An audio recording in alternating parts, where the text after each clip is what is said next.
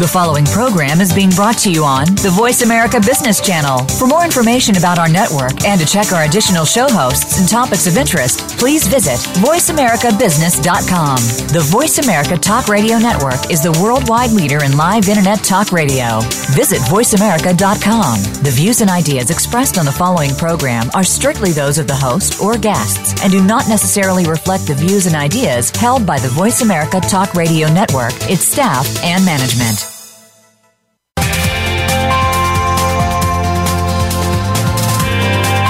Welcome to a very refreshing hour of business talk. This is Digital Industries Changing the Game, presented by SAP. The best-run businesses run SAP. You'll hear from the innovators who know how to use game-changing technologies and business strategies to shake up the status quo in your company's digital strategy and help your organization move in exciting new directions. Now, here's your host and moderator, Bonnie D. Graham. Yes, indeed. Here she is. And welcome, welcome, welcome. If you want to run with the game changers, I absolutely promise you're in the right place. As a matter of fact, if you have any questions about your health, this is a show you want to listen to. No, we're not talking about hygiene and how often to brush your teeth and when to go to the doctor and how to wear your boots in the rain. We're talking about something a lot bigger. So let me get started. The buzz on the street. Put your memory caps on. Think about the Beatles. Think about help. Help me if you can. I'm feeling down, and I do appreciate you being round. Sorry, I butchered the melody, but that's what we're going to talk about. U.S. citizens are generally living longer and healthier lives, but not everyone everywhere. Now, those of you who are listening around the world, don't hang up. Don't put down whatever you're listening on, whatever device you're using, because this is about health around the world, but we're focusing on the U.S. for this specific conversation. So, according to the Washington Post's analysis of the CDC mortality data, this is important, Caucasian women's death rates rose by as much as 40%, OMG, in the past 24 years, especially around areas of small cities and rural areas. My goodness. Now, we know that our personal behaviors have so much to do with our health. Good habits, bad habits, how much sleep we get, what we eat, what we smoke or don't smoke, whatever we do, how many miles we run, how many hours a week we exercise, how we live in general, how we deal with stress. And circumstances of our lives also affect our health. These are givens. But now, governments have new digital capabilities. That's why I'm saying it's really a global topic that empower them to help us help ourselves. Do they? Will we listen? What can your government, local, federal, city, state, village, whatever, wherever you are, what can the government do to help you, me, and everyone we know change our minds about our bad health habits? We have a panel of experts who are going to deep dive and help us get a healthy perspective. Well, I'm going to overuse that word, I know, on this topic. So first up, I'm very pleased to welcome David Matusoff, and he told me I can call him Dave. His last name is spelled Matusoff. He's the executive director of the Management and Performance Hub, abbreviated MPH, not miles per hour, Management and Performance Hub at the state of Indiana. Dave has sent me one of his favorite quotes from a gentleman named Daniel Keys Moran, M-O-R-A-N. I've never heard of Mr. Moran, so I looked him up. He's so famous and popular. He's known by his initials DKM. He's an American computer programmer and science fiction writer. He had a website from 1999 to 2004 called The Queen of Angels. Okay. He had a website from 2002 to 2006, which was a fan site for the Los Angeles Lakers called Lakers Talk. Moran had ambitious plans for a 33-volume series called The Tales of the Continuing Time, novels of which were published back in the 1980s and 1990s, and a lot more. Very, very interesting man. And here's the quote that Dave has selected for the show today. You can have data without information, but you can't have information without data. Dave Matusoff, welcome to Game Changers. How are you, Dave? I'm doing well. How are you? I'm great. Interesting. Tell me a little bit about this character, this Daniel Keys Moran. How do you know about him? Is he one of your favorites? Do you follow him? And why is this quote so important to our topic about governments going digital and information that's going to help us all be healthier? Go ahead, Dave.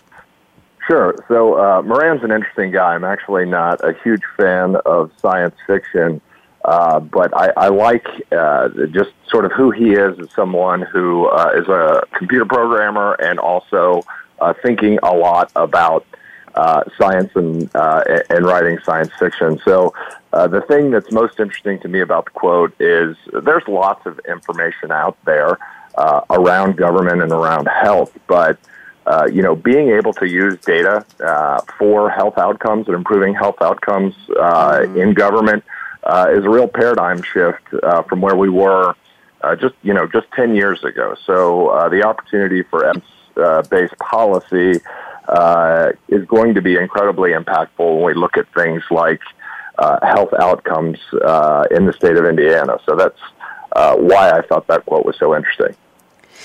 And Dave, I have a question for you. Do you agree you can have data without information? Is that talking about the quality of the data? Does that mean that we haven't analyzed it to pull those nuggets of information out of it? How do we interpret that part of the statement? I'm just wondering. Yeah, I think it has to do with the analysis. So there's lots of data out there. I mean, you think about the Internet of Things. There are so many things that are generating and creating data today. But information is when you coalesce analysis around the data for some sort of improved outcome. That's the distinction, in my opinion. And I think that's what the quote articulates really well. Thank you very much. Appreciate that. Nice to meet you, and I'm glad you're on board. And now let me introduce our second panelist. He is John Roach, just the way it sounds, R-O-A-C-H. He's the Advanced Analytics and Predictive Sciences Practice Director at KSM Consulting. And a shout out to our friends at KSM who've already been tweeting at hashtag SAP Radio. Appreciate that very much. And John has sent me a quote from also somebody I was not familiar with. It's Aaron Koblin, Koblin. Born in 1982, he's an American digital media artist and entrepreneur, best known for innovative use of data visualization and his pioneering work in crowdsourcing and interactive film. He's the co-founder and CTO of virtual reality company Verse, VRSE, along with a gentleman named Chris Milk. And his works are part of this is interesting, Aaron Koblin's works are part of the permanent collections of the Victoria and Albert Museum, the Museum of Modern Art, MoMA we call it here in New York, and the Centre Georges Pompidou, and he's presented at TED and the World Economic Forum. I think we should all study a lot more about Aaron Koblin. Here is the quote John has selected. There's something that happens with the collection of a large amount of data when it's dumped into an Excel spreadsheet or put into a pie chart. You run the risk of completely missing what it's about. John Roach, welcome, and I'm fascinated that you've given us a quote from a digital media artist, and he's talking about spreadsheets and pie charts. John Roach, welcome. How are you? I'm great. How are you? I'm fine. Thank you. Tell me, are you a big fan, follower of Aaron Koblin, and how does this quote relate to our topic today?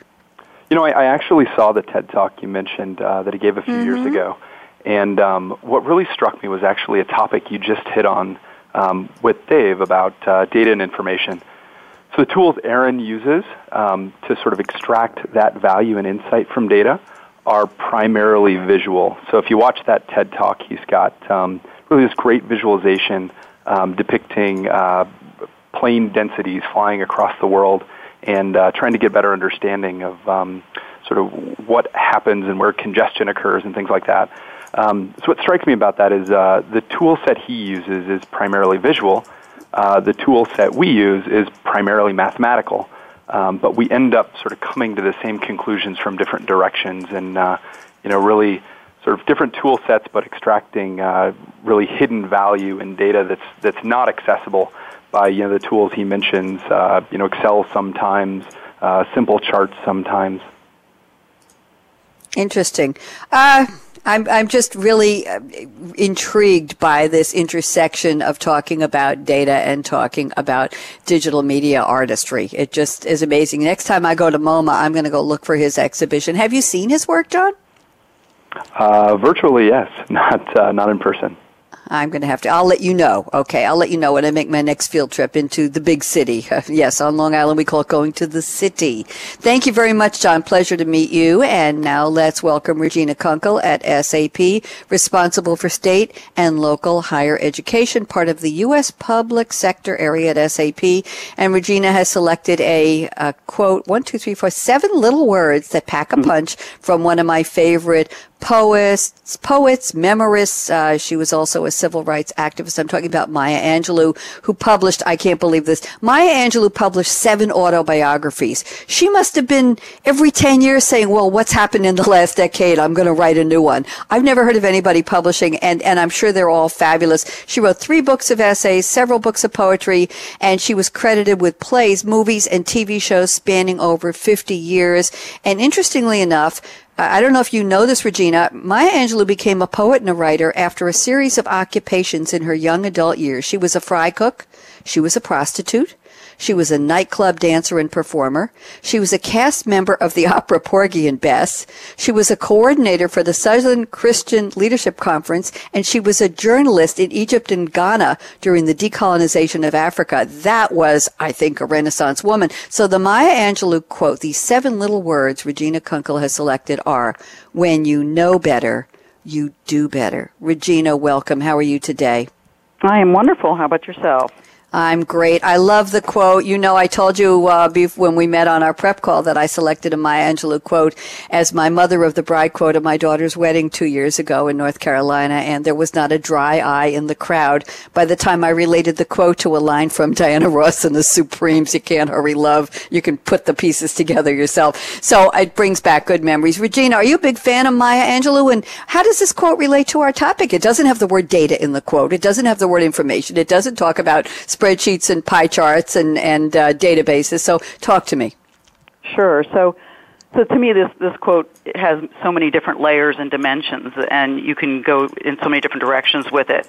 First and foremost, the individual, right? What I love about Maya Angelou is she tried to change the world one person at a time, and she felt it was her duty and her job, and she did it from a place of caring, which I think is really what, you know, we all are, all of us on this phone, we're doing that, right, with governments and education. It's so important that we do it because we care and we want to improve people's lives.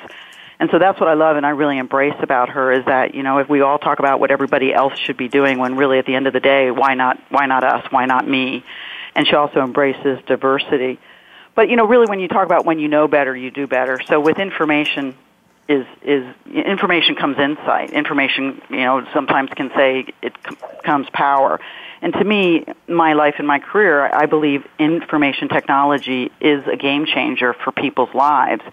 It can be from the career side, it can be from the data side, it can be from, again, many different dimensions. And I think, you know, when we look at the information that's available out there, and some of the things that we're doing and some of the things we'll talk more about on the show is that when you have information that is given to you in a meaningful way, you can do better, right? When you know better, you can do better. If you find out a data point where now you can take scarce resources and pinpoint and surgically apply, you know, resources to that exact issue, you can have, you know, tremendous results. And so that's kind of, you know, where I come with this quote from so many different dimensions. Thank you very much. Very thoughtfully explained. I appreciate that, Regina. And R.I.P. Maya Angelou. I think we miss her. I would have loved to have heard and read and seen her 8th autobiography. Wouldn't you, Regina? Absolutely. Yeah, that was a good one. Okay, so let's circle back to Dave Matusoff, who I know has been putting a lot of great thought into. He knows what my next question is. It's, what's in your cup today? What are you drinking right now? Or what would you rather be drinking? And that's part of because all of our shows relate to Coffee Break with Game Changers. So, Dave, where are you calling from? What time of the day or evening is it? And tell me something interesting about what you like to drink, please. Sure. So it's noon. I am in Baltimore, Maryland. I'm in my hotel room looking at the Inner Harbor and drinking a cup of dark roasted black coffee, which is the only way I like it. You poison it if you put cream in it. And I also like to drink local India Pale Ale beers. So, you know, I wouldn't necessarily rather be drinking that right now, but certainly around 5 this evening, I will be trying a local craft IPA beer here that I've never tried before. Very interesting. Okay. How do you know where to go for a good local craft beer, Dave? You have friends in the area? They're going to say, hey, come with me, or you're going to look something up on the internet and go to that pub or that brewery? How do you find the right one? With the proliferation of craft beer in the last few years in the U.S., you can go to any hotel, any city, and just ask for a local IPA, and they'll have one on tap. So I actually avoid the research, and I want to do that empirically. So I'll just try it, and it's sort of a crapshoot, and it usually ends up okay. He's a purist who poisons his coffee. I like that. I'm sorry, Dave. I just like to pick up on the interesting stuff. I appreciate that very much. Good luck with the beer. We want to hear next time you come on the show what you found. John Roach, where are you calling from, and what's in your cup today?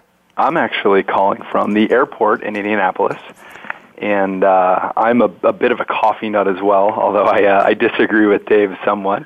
I think if it's not espresso, you're ruining it. So I think I'm on my fifth or sixth espresso machine at home. And I always drink there's a local roaster in Indianapolis called Hubbard & Craven's who makes the absolute best espresso roast. So I have that every single morning. But like Dave, I'll likely transition this evening. However, I'm more of a bourbon guy than a beer guy. So fun fact on that front, I'll keep the fact in Indiana. With the big resurgence you've seen in bourbon, as well as beer, given the rules around aging times, et cetera, just about every bourbon that wasn't around 10 years ago is from an old Seagram's plant in Lawrenceburg, Indiana. I like that. And by the way, I just looked up Hubbard & Craven's. Anybody looking for it? It's Hubbard and Cravens, Cravens, coffee and tea. Hubbard and Cravens, spellitout.com. And you can read all about it. The best coffee and tea are only as good as the equipment that brews it. I was just wondering, John, without getting too personal, if you want to tell us, you said you've gone through how many espresso machines now? I think I'm on number 5 or so. Wow, that could be over the course of 15 years though, so it's not that could be an expensive hobby. Do you have a best one you'd like to recommend to everybody? Pay a lot of money and buy something either made in the U.S. or Italy. Okay, thank you very much. You dodged that one very, very artfully. Thank you very much. Regina Kunkle, where are you calling from, and what are you drinking? So I am in beautiful downtown Washington, D.C. Our offices are 1300 Pennsylvania Avenue, so just 2 blocks from the White House. I have a beautiful view looking up 13th Street right now out of our offices. I'm sitting in an office. I have, unfortunately, right now a bottle of water, but I am also a big coffee aficionado. I am a Keurig gal. I every morning I make 2 cups. The first is full strength, extra strong, and the second is decaf. And I have one of those Nespresso foamers, so I love to use some of the creamers that are out there on the market, and I put it in the foamer. I would just press a little button, and 30 seconds later it foams it all up, makes it nice and warm, and I add it to my coffee, and I am a happy girl. I can tell you're a happy girl. I love the thought of that. Yes, those foamers are great. I'm learning to drink my espresso. I have what do I have now? I have an Nespresso. My daughter gave me a red Nespresso to match my red kitchen and my red hair. I don't have a red car anymore, but red kitchen and red hair. And I'm learning to put a little bit of milk. I have the vintage mugs. It's a glass. It's like a white on glass, and it's a picture of the globe etched on the glass, and it's from the old Nescafe Nestle giveaway campaigns in the 1980s or 70s. I find these mugs on eBay. They're absolutely gorgeous. They're heavy and they're small with a big handle, clear glass, but as I say, with the globe etched. And I pour a little bit of 1% milk. I microwave it for 20 seconds just to warm it up. Then I use one of the Nespresso espresso pods and brew the coffee right into that warm milk. And then I might top it off in the microwave for about 10 seconds just to warm it. And that makes me very, very happy. So, Regina, you and I know what we like to do with our coffees. Does that sound good? Absolutely. Yum. Yum. Okay. You're the first person. Of course, nobody else is listening. I've shared that with, but with the 3 of you don't know because you don't know me, is they do not let me have caffeinated beverages on radio show days, and I think you already figured out why. So it's cool, clear water from a Brita filter with a pink straw because it is raining in New York, and I'm hoping the pink straw will bring the sunny skies. That's all I can say. You're listening to Digital Industries Changing the Game Radio presented by SAP. Our topic today, Government Goes Digital, helping citizens citizens improve health habits? We're talking to you. You live somewhere. You have a government somewhere. Maybe you need to have your health improved. What's the role of government? Can they send you an email? Can they post something on a website? Can they help you get wearables or introduce you to IoT sensors that will help you? We're going to find out the role of government and what is it about going digital that's going to help us bring up those bad mortality data rates that the Washington Post analyzed from the CDC data. They are frightening indeed. I'm Bonnie D. Graham, very pleased to be speaking with Dave Matusoff and with John Roach and Regina Kunkle. Don't even think of touching that mouse, that app, that dial. We'll be right back. Michael out.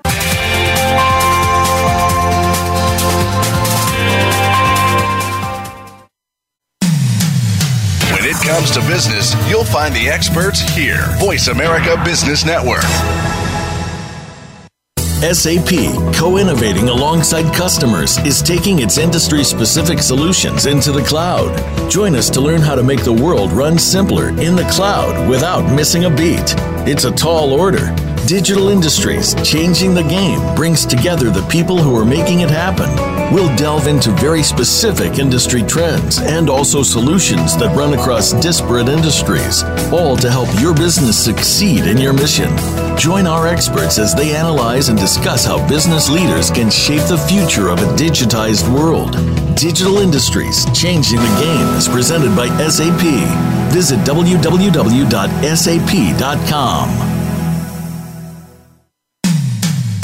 When it comes to business, you'll find the experts here. Voice America Business Network.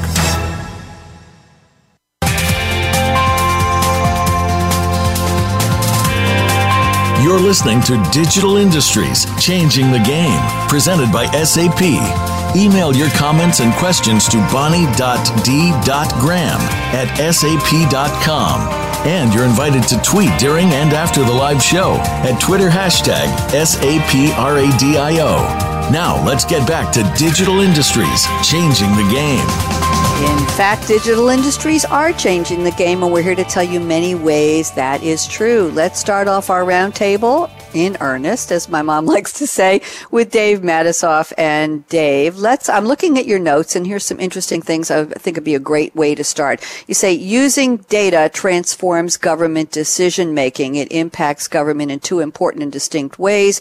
One is it helps transform what your traditional reporting systems into insight systems. I think that's one very important fact. The other is that it helps governments make data-informed policy. So from your perspective in the state of Indiana at the Management and Performance Hub, MPH, why don't you give us a couple of examples of how this is working, Dave, and then we will invite John and Regina to join in. Go ahead, Dave.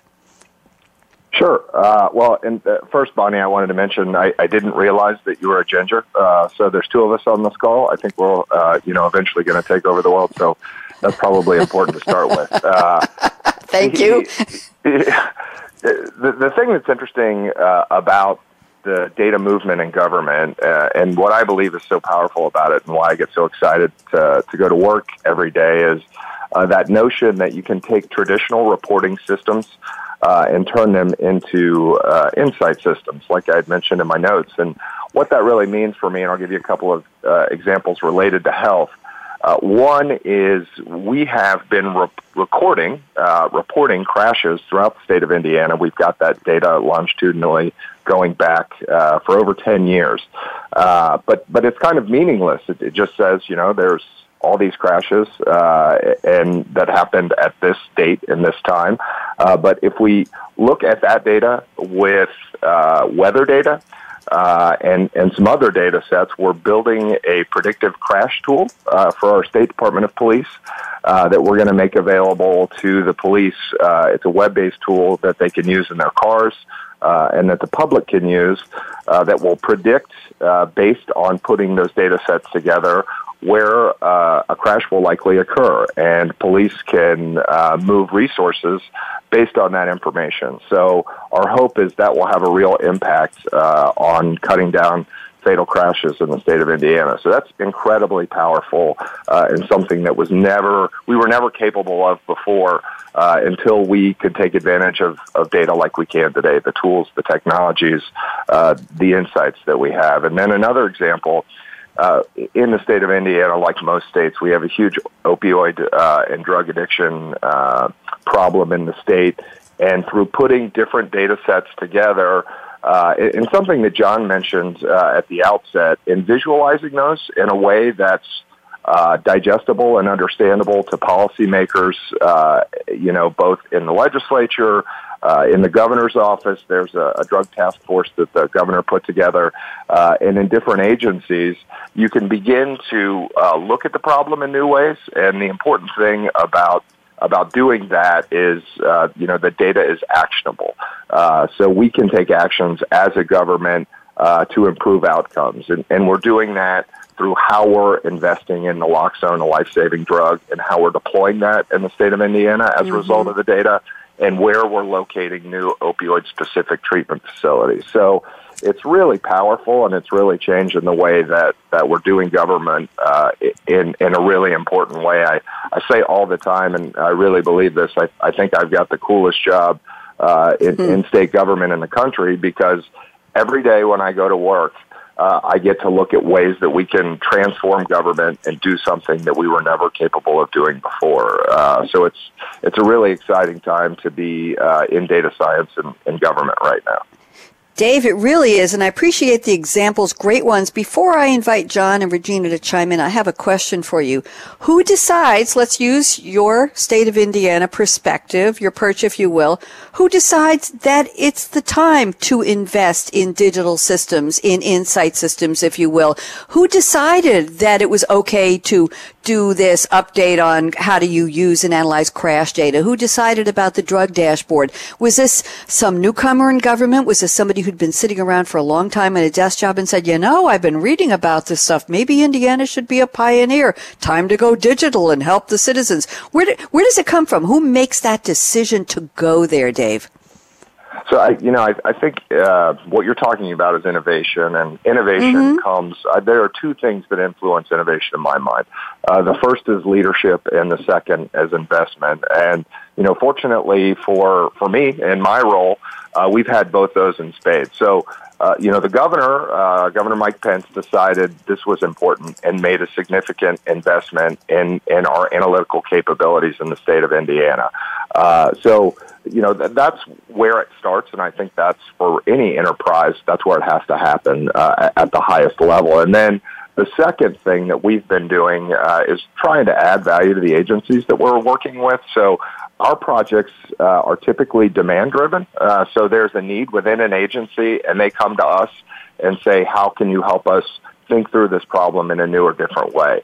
The first thing is leadership, and then the second thing is demand within agencies for this type of work. So it's been a really effective model in Indiana. It's the only one in the country to the degree that we have it in Indiana. So I'm really fortunate to be working in this area. Thank you very much. Love the enthusiasm. John Roach at KSM Consulting. Love to have you chime in on anything or everything you heard Dave share about the innovation, the leadership, the government digitization, all of these new creative ways to help people. What do you think, John? Sure. I think all that's true. The one thing sort of between the lines in what Dave said that I think sort of warrants further investigation is the fact that Dave mentioned agencies and adding value to agencies. We have found that there is really a wealth of knowledge about sort of heuristic knowledge about the information and systems within the agencies. But I think the role that Dave and his team have played that has been really transformative for the state is adding capability in terms of both technology and really a sophistication and evaluation methodology that has allowed them to sort of apply that heuristic knowledge, but with a more sophisticated tool set to extract the insight Dave's talking about. So I think, in addition to, investment and, some of the other things that Dave mentioned that spur innovation, I think, his team really enabled folks on the ground to apply the knowledge they have in a sort of more meaningful way than they had been able to prior. Thank you very much. Good insights, good perspective. Regina Kunkle at SAP. What do you think? So a couple things.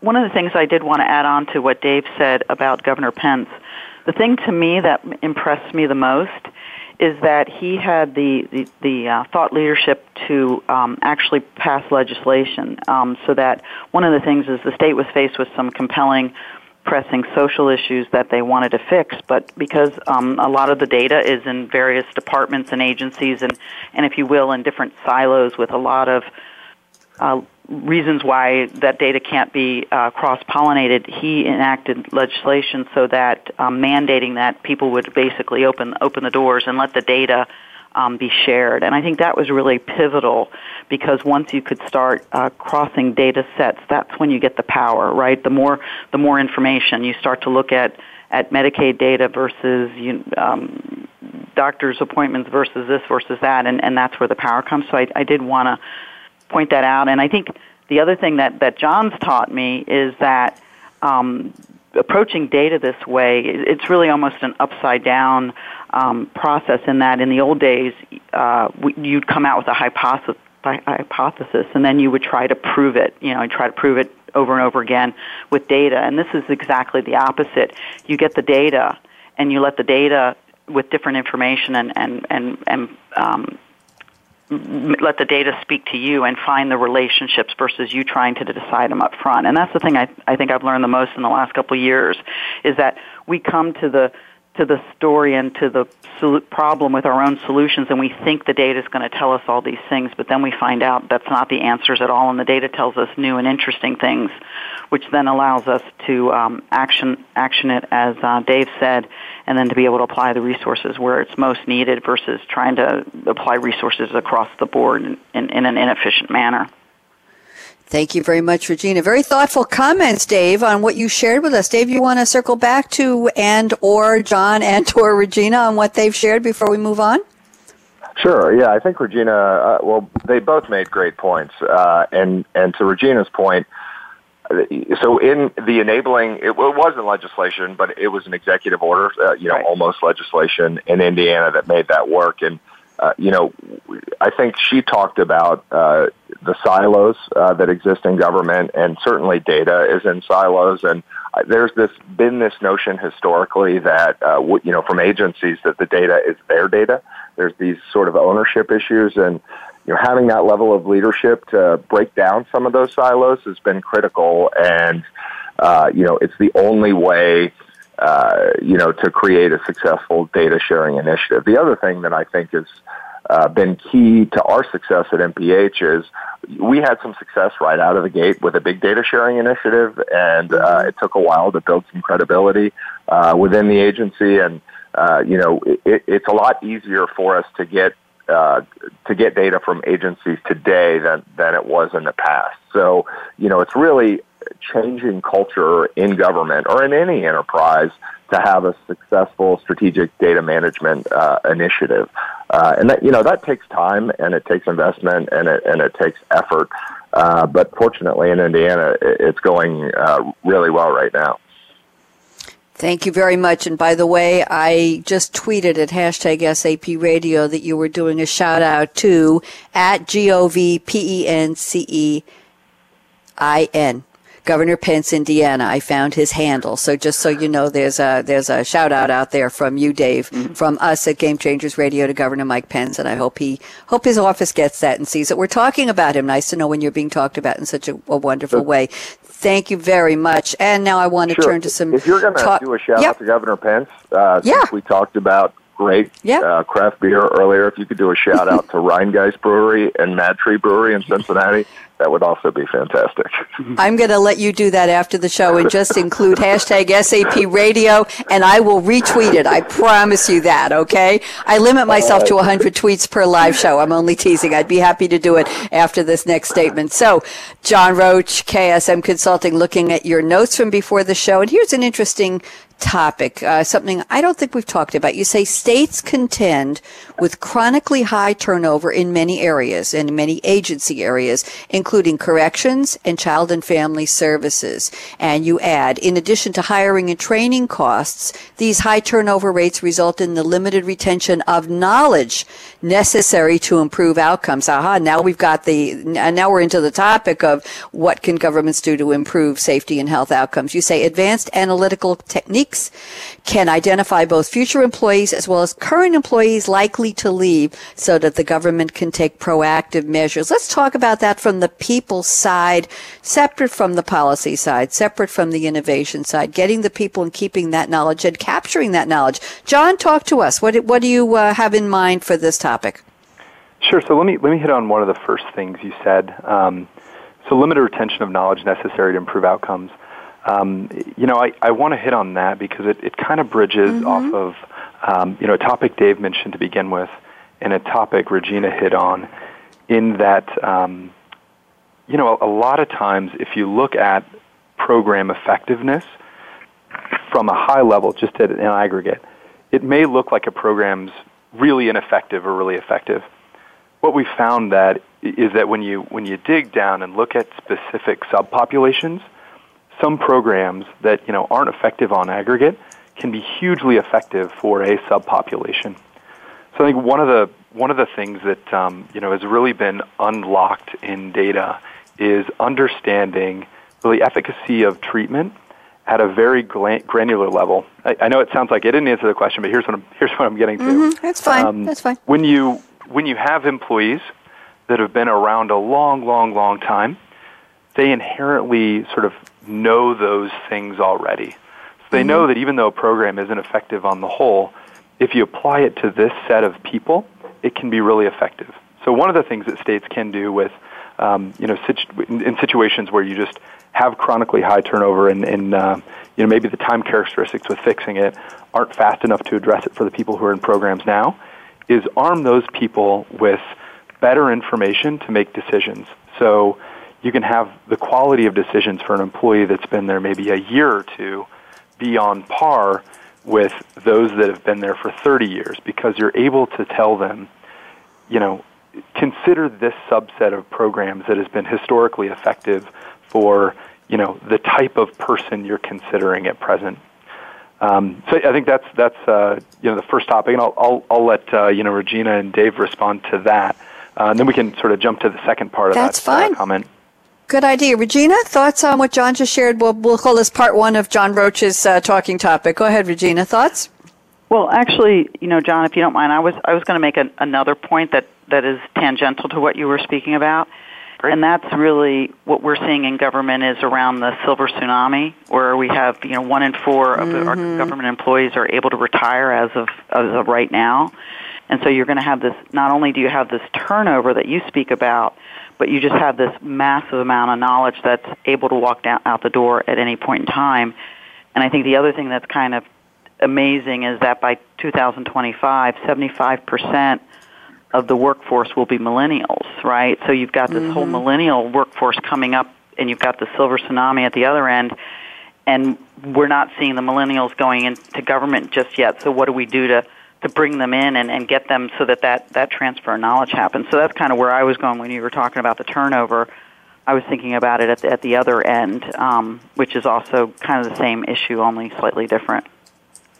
The same, but only slightly different. I like that. It is the same. We are the same. We're going to agree on that. Dave Matusoff at Indiana. Agree, disagree? What do you think about John's topic and what Regina added to expand it? I think without sounding cheesy, people are our biggest asset. And I completely agree with what both John and Regina had to say. The thing that's been really interesting to me in my time in Indiana, it's been short, it's only been 6 months, is that we have some incredibly brilliant staff people and agencies who understand and are passionate about the issues that they're working on. So whether it's our Department of Children's Services or state police or workforce development, and he's right. And the thing that is key, and I thought John articulated it really well, is as a data organization in state government, we have to make sure that we're aligning with experts within those agencies that have a really deep understanding of the populations that they're serving, because at a high level, we will miss, without some context to the data, you won't get insight out of it. And I think that's sort of what John was getting at, and it's really important. And to Regina's point, we are going to have this exodus of folks in that age group, and, it's incumbent upon us as a government to make sure that we're addressing all of those things continuously as we sort of go down this data path. So I think it creates challenges, but there are certainly some opportunities there as well. Thank you very much. John, Roach, I'm going to go back to you. You want to comment on what they said, or you want to move to part two? I think, I agree with what Dave said, and I don't really have much to add to it. So let's jump to the second part. So sure. I think first I'll sort of clarify the statement a little bit, and this actually, interesting enough, sort of bridges back to my the quote I provided from Aaron, in that what I'm talking about isn't saying, we've found that people that are 5 feet 6 inches tall and 27 years old with blonde hair do well in this role, because that's not the case at all. What we find is that often where jobs are really tough, and in the work we've done in the health and human services sector and corrections areas, I will say those are the toughest jobs I could possibly imagine. What we find, though, is complex combinations of backgrounds and personality types, et cetera, tend to do better in those roles than other combinations. So the state can use information like that to inform the discretion of hiring decision makers.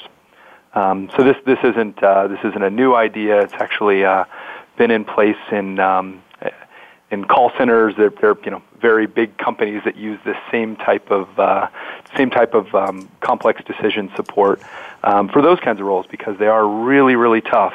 And on aggregate, you find that certain combinations of personalities and backgrounds do better than others. Thank you very much. Quickly, Regina, and then Dave, thoughts on part two of what John Roach just shared. Regina? Gosh, that's interesting. I kind of come at it from a little bit of a different point of view, in that, what I've been trying to do, and when I go back to my statement from Maya Angelou, I'm trying to change the world one person at a time, is I'm trying to use my position and my kind of influence to draw more people into the field, and to have them not self-select out when they're in college, or even when they come back from military service, and get more folks into our industry so that they can be doing this work, because I think it is a problem of supply and demand. So I see where you're going with is once you've got the individuals and you've got the information, how do you keep it and pass it on? But I'm coming from a point of view of bringing people into the industry. That's kind of where my focus and heart has been more recently. So that's kind of where I'm at. I don't have the same experiences as you both do in the keeping the information and passing it along. Thank you very much. Let me circle back to Dave at Indiana. Dave Matusoff, what do you think? No, I don't have anything additional to add for once in my life. So I agree with John.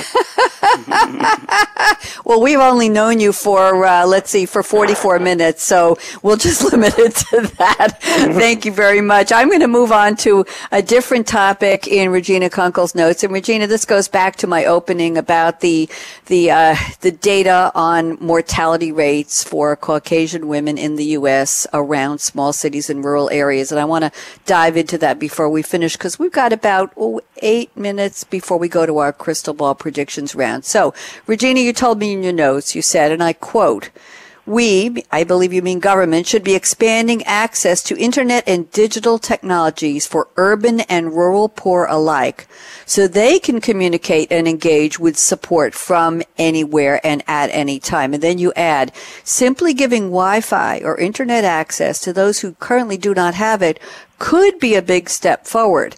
It's amazing, a whole set of our society who doesn't have access or understand how to use it." Regina, this is a big problem. Who is at the forefront of bringing this access, of helping them figure out what to do once you give them the access? What do you see?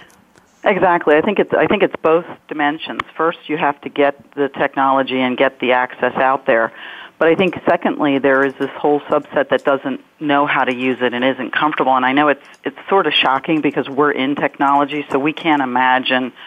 But I recently, over the last 5 years, I worked on a project where I worked with New York City, and we built a program for educating women of domestic violence around technology skills. And we wanted them to be able to step out of violence by improving their situation. So if they could go from a blue-collar job to a white-collar job.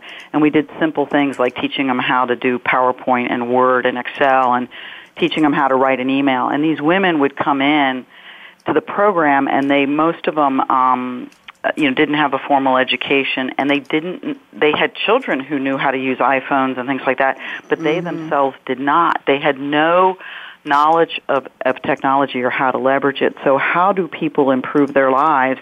How do they find jobs? How do they do things if they really don't have access to the technology and or don't know how to use it? So I think that if you're looking at rural health, it's knowledge, right?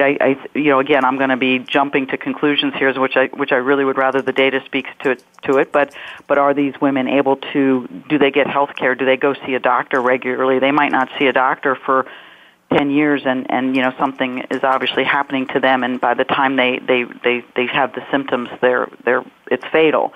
So I think those are the things. The internet does provide a lot of information, but if you're not using it and you're not knowledgeable to use it, how can you leverage it? So I do think that's kind of where it all circles back and goes back to the Maya Angelou quote, which is when you know more, you do better, right? And if you know that you should be seeing a doctor every year to have certain checkups to check for things like ovarian cancer and things like that you can't check for yourself, suddenly your fatality rates start to decline. So that's kind of where I was going with that. And I think because we're in this nucleus where we're all in technology, we don't realize there's all these folks who have no idea and don't know how to use it, and that's surprising.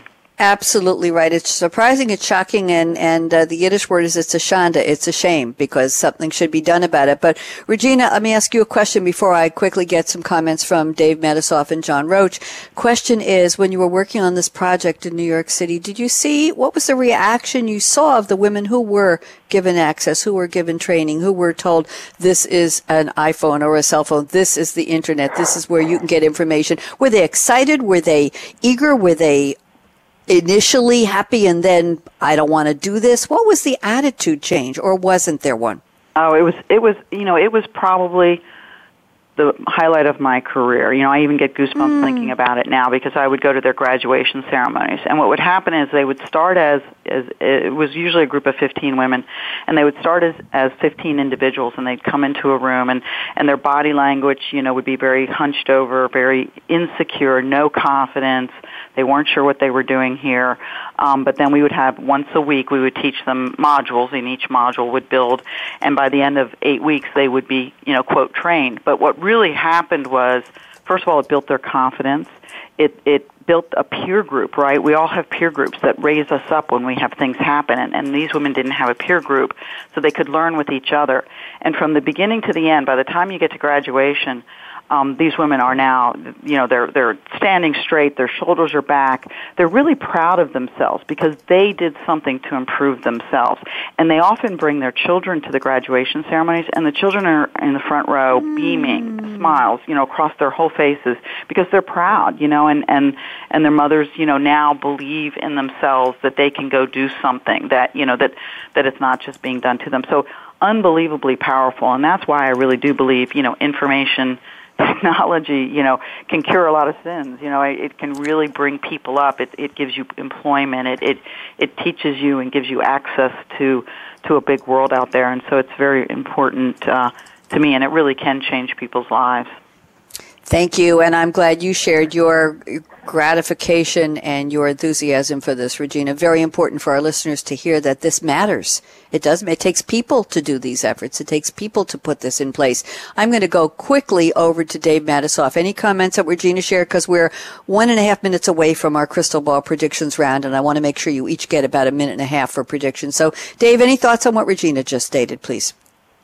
Yeah, that was a great comment. I think that's changing, and I'd worked on this issue in my past life, or in my past professional life. I don't have a past life in the other way, but it was sort of a supply and demand issue, and I think we're at the tipping point now. The supply issue is the technology available, is the broadband available, and the demand issue was, are people clamoring for these services? And I think we're at a tipping point now where people are actually in those populations that Regina identified. They're clamoring for those. So the demand is there and it's increased.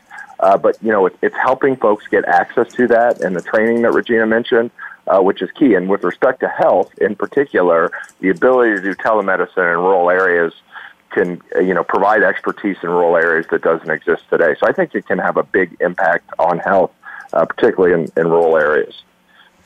Thank you very much. Quickly, John Roach at KSM Consulting. Thoughts on what Regina shared? I'll give you about 30 seconds. Talk fast, please. Sure, yeah. So I think when you think about the Internet in general, technology, I think it allows you to do three main things. Create in a more meaningful way, share, and get information. The latter of those, I think, will be the most transformative. And, when I think about, everything from trying to write a block of code to trying to fix a car or understand what the best thing to do for your health is, unless we're able to break down those barriers to information, there's always going to be a subset of the population that's worse off than they should be. Mm-hmm. Okay, you know what? Officially, Regina, since you started this topic, I'm going to do something very different. I'm going to give you first crack at the predictions round, Regina, because you're next online around the table. So, Regina, I can give you, 60 seconds. What do you predict will change on this topic? I love the year 2020. How far in the future can you see in that crystal ball of yours? Because I know you are a futurist. I can tell the way your career has gone and what you care about, what you're passionate about. So, what do you see that's going to change? Let's talk about when will there be good news about government going digital, helping citizens improve health habits, safety, security, the whole ball of wax, if you pardon that expression. Regina, prediction, 60 seconds, go. So, yeah, I think where things are going is I love the concept of Fitbit and Apple Watch and those kind of things. And, they have heart rate and pulse and all this great stuff. And I think that to me is the future, that individuals start to have sensors on them, and we collect the data from the sensors, and the sensors get more and more sophisticated. Right now cities and governments put sensors on lights in the streets, but what about putting them on people and getting to the point where the sensors are phoning home and letting institutions and organizations know when there's an issue and a problem, so that we can then proactively reach out and say, your sensor is telling us this, you need to go to a doctor or you need to go to the hospital. And then we can really start to look futuristically at healthcare. So I'm looking at it as we're going to all be walking around with sensors, and maybe at birth we'll start to insert chips, who knows, but I just feel like that's the future way out there, and that we don't have to wait for rural women to go see doctors. We're reaching out to them and sending them notices of, this is what you need. You've got an issue. You need to go do this. You need to stop smoking. You need to do this, or whatever it is that the message is that comes across. So that's my future prediction. Thank you very much. Love that. Dave Matusoff, let's circle back to you. I can give you just shy of 60 seconds predictions. Dave, go. So my biggest prediction is that we're going to be in a major quandary around privacy and security. The proliferation of the data is going to continue to just explode, and the technology is already at a place today, like with what Regina mentioned, where there's all this data available. So as a society, as human beings, we're going to have to decide how much data am I willing to let my health insurance provider have, or my car insurance provider have, or my government have. And I think, so there's going to be all this opportunity to change the way that we live in a really, really positive and powerful way. But we're going to really have to think through the privacy and security issues as we go down this digital path, because we are constantly giving more and more away. So it'll be really interesting to see how that shakes out over time and to see where we end up from a policy perspective at the federal and state level going forward. Thank you very much indeed. It will. And let's turn to John Roach at KSM. 60 seconds. Predict for me. Go ahead, John. So 2020 is actually pretty darn soon, 4 years away. Mm-hmm. So I think, while I agree with Dave on, that struggle being one we're going to have, I think it's farther away than that. And when I look at sort of where we'll be in the next 4 years, I think what you're going to see is a lot of states sort of taking the path that Indiana's already forged in terms of how they're using data, and Indiana really sort of building on the powerful platform they've built to make programs and services even more effective for citizens. Thank you very much. Great conversation. Good panel. Thank you, Dave Matusoff, MPH at State of Indiana. Thank you very much to John Roach at KSM Consulting and Regina Kunkle at SAP. We had so many tweeters, I can barely keep count here. Shout out to SAP Public Sector, to SAP_Healthcare. These are the handles. Shout out to MCG Squared, whoever you are. Thank you. Tina Stein, STINE. Thank you. M. Hovitt. Thank you. Jay Berry, SAP. Thank you. Of course, KSM Consulting, working with John Roach. And Dante Ritchie won. Dante helped put this together. A big shout out and round of applause for Dante for assembling a wonderful panel. Great topic. Dante, it was worth all of those. I don't know about you, but it was a lot of late nights for me. It was worth putting it together because we had three excellent panelists today. So I just want to say to all my panelists, thank you, and everybody, hope you enjoyed it. And the podcast will be up very, very soon. Go to the business channel at voiceamerica.com. World Talk Radio and look for Industry Cloud Trends, aka Digital Industries. I'm Bonnie D. Graham, and here is my call to action, talking about safety and health. Fasten your seatbelt. What are you waiting for? For goodness sake, go out and be a game changer today. Have a good one. I'll be back live tomorrow, Wednesday, 11 a.m. with another live edition of Coffee Break with Game Changers. Have a great one. Bye-bye.